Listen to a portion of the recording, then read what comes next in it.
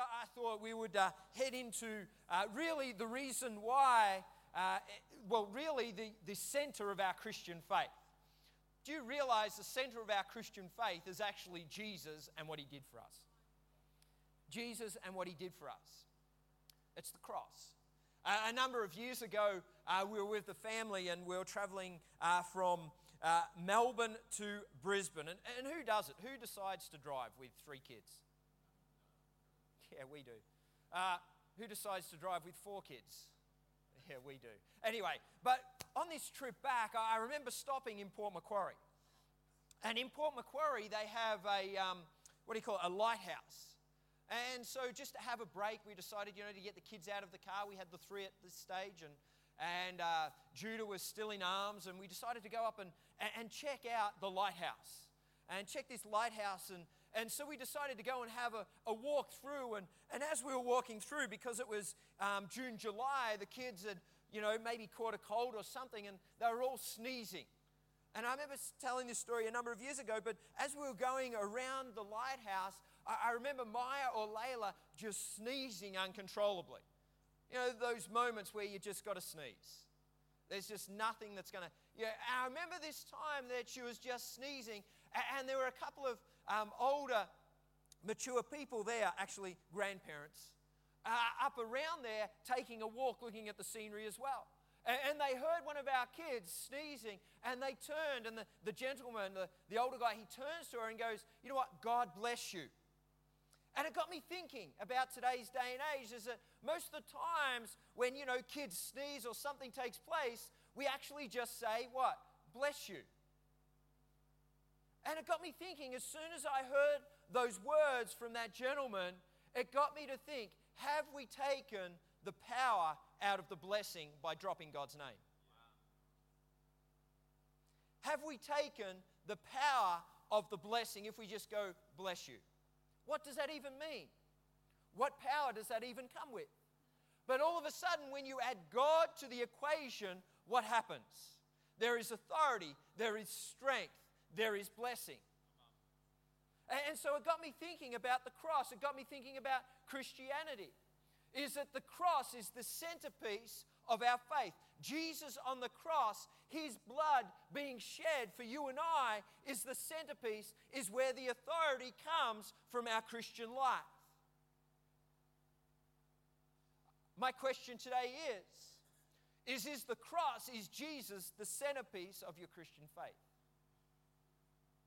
Because if it isn't, it means that we don't walk in authority. We don't walk in purpose. We don't walk in wholeness. Is that you realize his son is the ransom. The occupied cross is us being redeemed from death. The vacant tomb means being that we are set into life. Is that it's out of death and into life. Friday to Sunday, the crucifixion of Christ to the risen Christ. In dying, he broke the curse of sin. In rising, he empowered us to live. He empowered us to live. In the resurrection came eternal hope for all humanity. And so today I want to have a look at this. Martin Luther King Jr. made this statement. He said, Jesus Christ was an extremist for love, truth, and goodness. When he died on the cross, he was an extremist for those things. Is that the cross is an expression of God's love. The cross is an expression of God's love for all humanity. Do you realize that, and for some of us, do you realize that there is actually a Christian flag? Has anyone flown that flag lately at home? Back in the day, flags were a big thing. Flags identify who you are. They actually identify what nation you belong to. Is that right now there is actually a Christian flag. And so you look at the Christian flag, what is one of the prominent things on the flag? It is the cross. The cross that represents God's blood that was shed for you and I. You have another look on there and you see this blue patch, this blue square up to the corner. What does that blue represent? It represents being baptized. Baptized in water. But then the rest of it is white. What does that white even mean? That white represents Christ. It symbolizes his purity. You realize in hospitals today, or around the world, at one time in hospitals there used to be prayer rooms. But not just prayer rooms, they used to be chapels. You used to walk into them, and in those prayer rooms what you would find is you would find an altar and you would find a cross. It used to be the center point of where we were. But now if you go into a hospital or whatever, you will find a what? A prayer room. Is that unfortunately some Christians have actually taken the cross out of their Christianity. You know, no one will disagree with you about Jesus. Is that most people, most of the world believe that Jesus was a good man. And we're not going to argue with that. He was a good man, wasn't he? Everyone would always say that he was morally right. But when it comes to actually acknowledging the crucified Jesus, a lot of people doubt. And unfortunately, in today's day and age, a lot of Christians actually doubt whether he actually rose again or hung on the cross. And in doing that, you lose the power of your Christianity. His blood being shed on the cross did a number of things for us. The first thing is that it gave us the promise of his Spirit. It gave us the promise of his Spirit. Galatians 3:13 to 14. Christ has redeemed us from the curse of the law, having become a curse for us. For on this tree, on this cross, that the blessing of Abraham might come upon the Gentiles in Christ Jesus, that we might receive the promise of the Spirit through faith. Through his shedding of his blood, we received the promise of the Spirit. Through his shedding of the blood, we can enter in with boldness. With boldness, we can enter into the Holy of Holies. Hebrews 10:19. Therefore, brethren, having boldness to enter the holiest by the blood of Jesus. It gives us access. Ephesians 2:18. For through him we have access by one Spirit to the Father. It gives us peace. Colossians 1:20. And by him to reconcile all things to himself, by him, whether things on earth or things in heaven, having made peace through the blood of the Christ. It gives us the ability to overcome the enemy. Revelation 12:11. And they overcame him by the blood of the Lamb and by the word of their testimony. And they did not love him, not love their lives, but to the death. Did I get that? And they did not love their lives to the death. And the last one, eternal life. John 6:54. Whoever eats of my flesh and drinks of my blood has eternal life, and I will raise him up at the last days. Raise him up at the last days.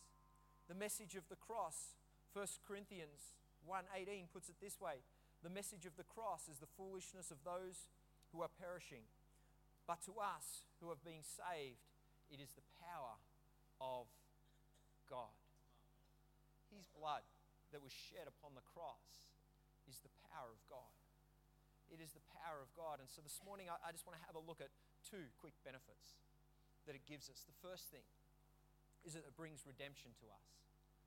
It's an act of saving. Or for us, it's being saved from sin.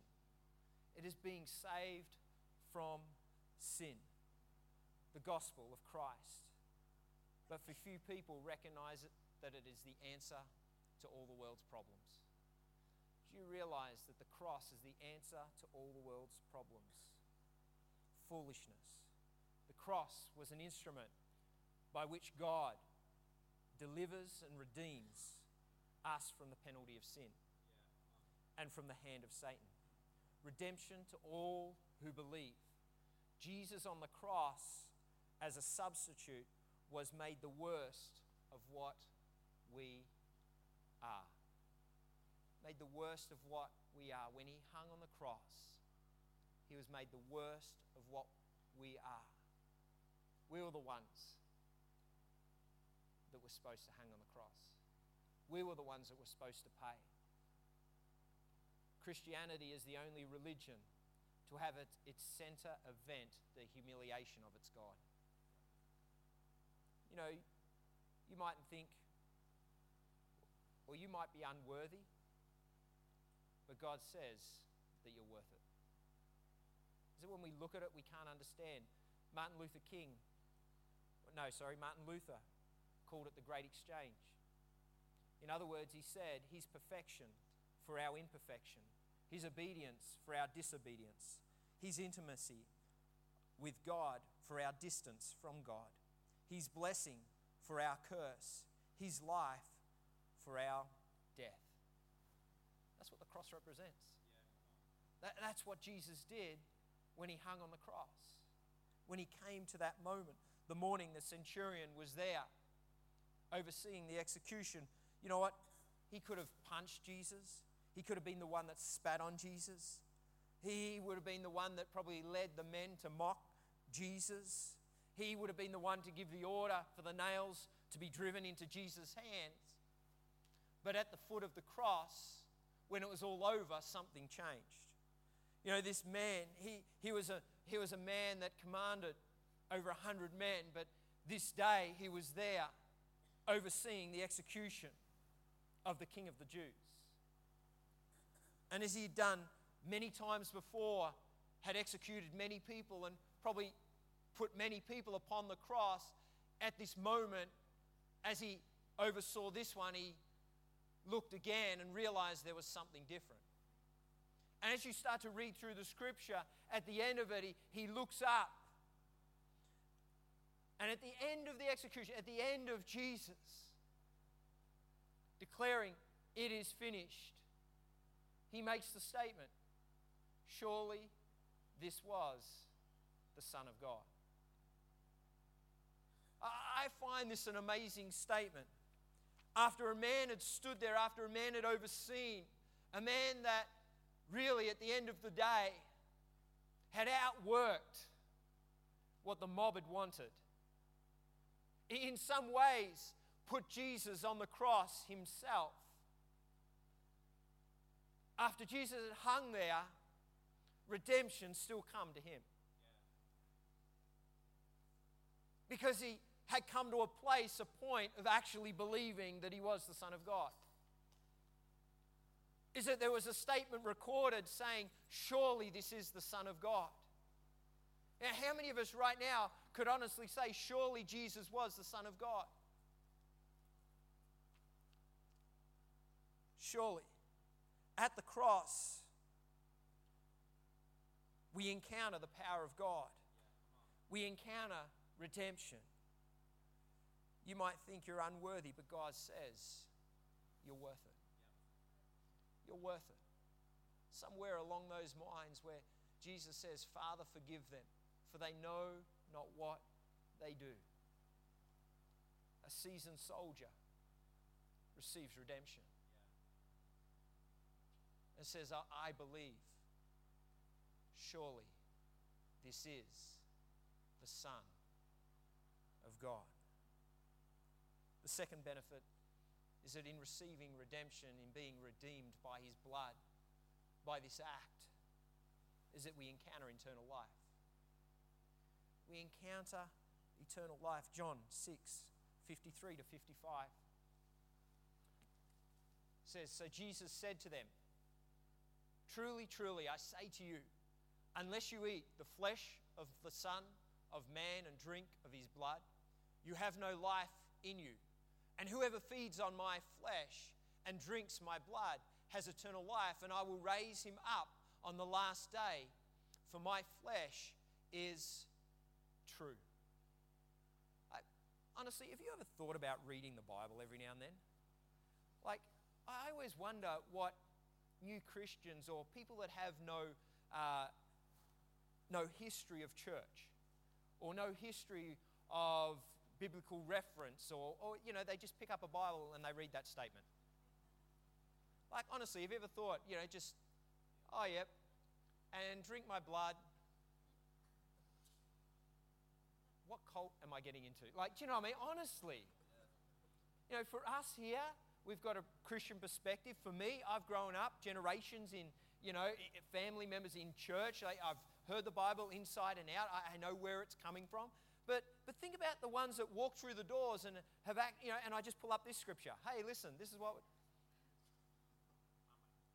Okay, what did I walk into? I love Layla. Like every now and then she opens a Bible at night and she's like, and just reads the scripture. She's like, oh, I was blessed by that scripture. It was amazing. It's what I needed for the day. But even most Christians, no wonder, and honestly, a lot of people, when they first get saved, they start reading the Bible from Genesis. Like, that's a hard read. Like, there's murder, there's everything in there. But you start to look at this, and so within the context of this, like, before Jesus even says this, the day before, he feeds 5,000 people. The day before, he's there on a hill, and there's everyone hungry, and he says to his disciples, hey, let's feed these guys. They're hungry, they've been listening for me for hours. Let's feed them. What have you got to feed them? Oh, you've got a couple of loaves and a few fish. Okay, let's break it out. And they feed 5,000 that day. A miracle. Then after that day, you know what? They're tired. They go home. The disciples get in a boat. They go across the Sea of Galilee. But Jesus goes, you know what? I'll meet you across there. The disciples take off in the boat. The next day, they find Jesus waiting for them on the shore, miraculously. You know, there was no doubt that moment that the disciples are like, you know what? Jesus for king. You know, his political campaign just took off. Why? Because he just fed 5,000. Why? Because miraculously he can teleport across a river. Like, do you know what I mean? All of a sudden, here he is, like, yay! And they're like, you know what? Rome's finished. They were waiting for the Messiah. They were waiting for this time where the Messiah will arise and, you know, defeat all their oppression. Get rid of the Roman Empire. We can live victorious. And then he goes and says that. The crazy man. Like, honestly, have you ever thought about it? What are you on, Jesus? You know, for us, we have the benefit that we can read the whole Bible, that we can understand what he's saying. But back then, it was like, you know what, we thought we could do this. Maybe not. Maybe not. What does he actually mean? What is he saying? Well, let me give you some clues. Basically, it says, believe in me. How do you labor for food that endures for eternal life? Believe in me. Another statement he makes, he says, I am the bread of life. Whoever comes to me in faith shall not hunger, and whoever believes in me shall never thirst. For this is the will of my Father, that everyone who looks on the Son and believes in him should have eternal life, and will raise him up on the last day. Truly, truly, I say to you, whoever believes in me has eternal life. In other words, Jesus, what he's saying is saying, for Jesus, eating is believing. Drinking is believing. He promises eternal life to all those who believe. For all those who believe. He promises eternal life. Is for all those that believe that he died upon the cross, that his blood was shed for you and I, receive eternal life. We receive a redemption. We are being redeemed by that single act. And we receive eternal life. And life abundantly with him. John 3:15 to 17 says that whoever believes in him shall not perish but have eternal life. For God so loved the world that he gave his only begotten Son, that whoever believes in him should not perish but have everlasting life. For God did not send his Son into the world to condemn the world, but that the world through him might be saved. Eternal life. Eternal life to all who believe. believe about his death, that his death, the breaking of his body, the spilling of his blood, pays in full the penalty for our sin, and that his perfect righteousness is freely given to us in exchange for our unrighteousness. For our unrighteousness. When he shed his blood on the cross, he did away with an old covenant that required, with the requirement for conditional sacrifices of animals. Their blood was never significant to cover the sins of the people, except on a temporal basis. I thank God that we live in a new covenant. The last thing I want to do as a pastor or priest is to do sacrifices. The requirements that they had in the Old Testament. Like, honestly. Like, growing up on the farm, we used to do everything. Someone would say, "Hey, we've got a sheep for you. We just want to give it to you. We've got some chops for you. Come out and get it." You would rock up and it'd still be running around in the paddock. "We've got some meat for you." I'm like, honestly, a number of times I did that. I'd rock up with Dad and there it is. I'm like, I don't know whether this is a benefit or I'm... Then we would spend like up until 10 o'clock that night hanging it, cutting it, doing everything. Another time I remember Dad had a great idea. You know what? We had a whole heap of pigeons in the church. Pigeon pie for the whole church.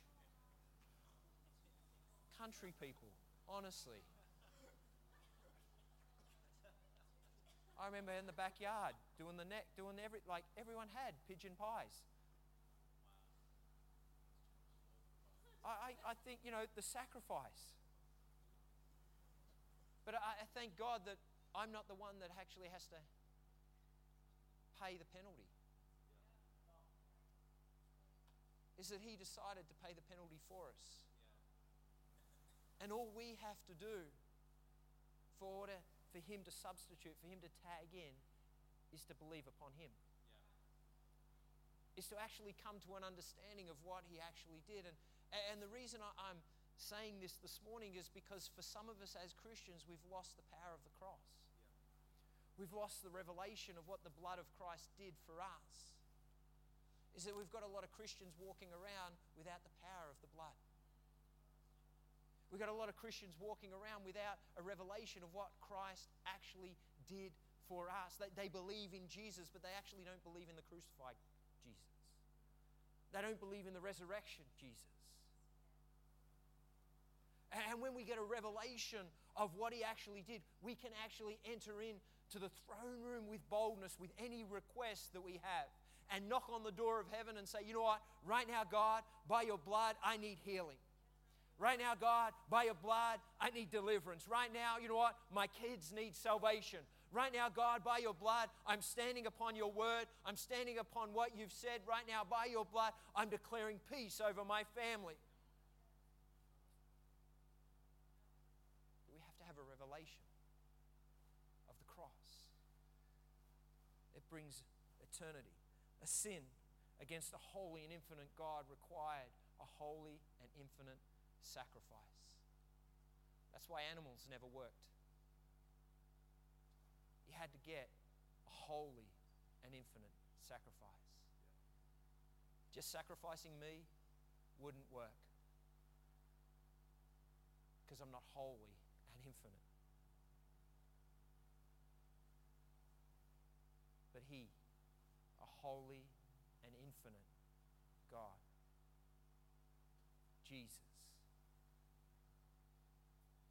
paid the price. Paid the price. Jesus came in, the holy and infinite sacrifice. We might be unworthy, but one thing that he said was, "You're worth it." As soon as he hung on that cross, he said, "You know what? You're worth it." One act that covered the multitudes with arms stretched out. It covered the multitudes, but it was for the individual. It was him looking down and saying, "You know what? You're worth it. You're worth it. You're worth it.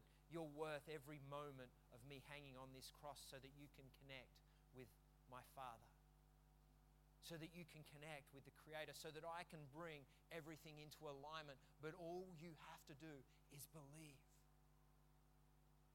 Believe I am who I say I am. Believe that I have died. Believe that I have come to redeem, to bring redemption. And as you start to believe, we can start to step into eternal life and a life abundantly. The benefits available to a believer through the shedding of Jesus' blood on the cross are right there. Peace. The promise of the Spirit. Reconciliation. Healing.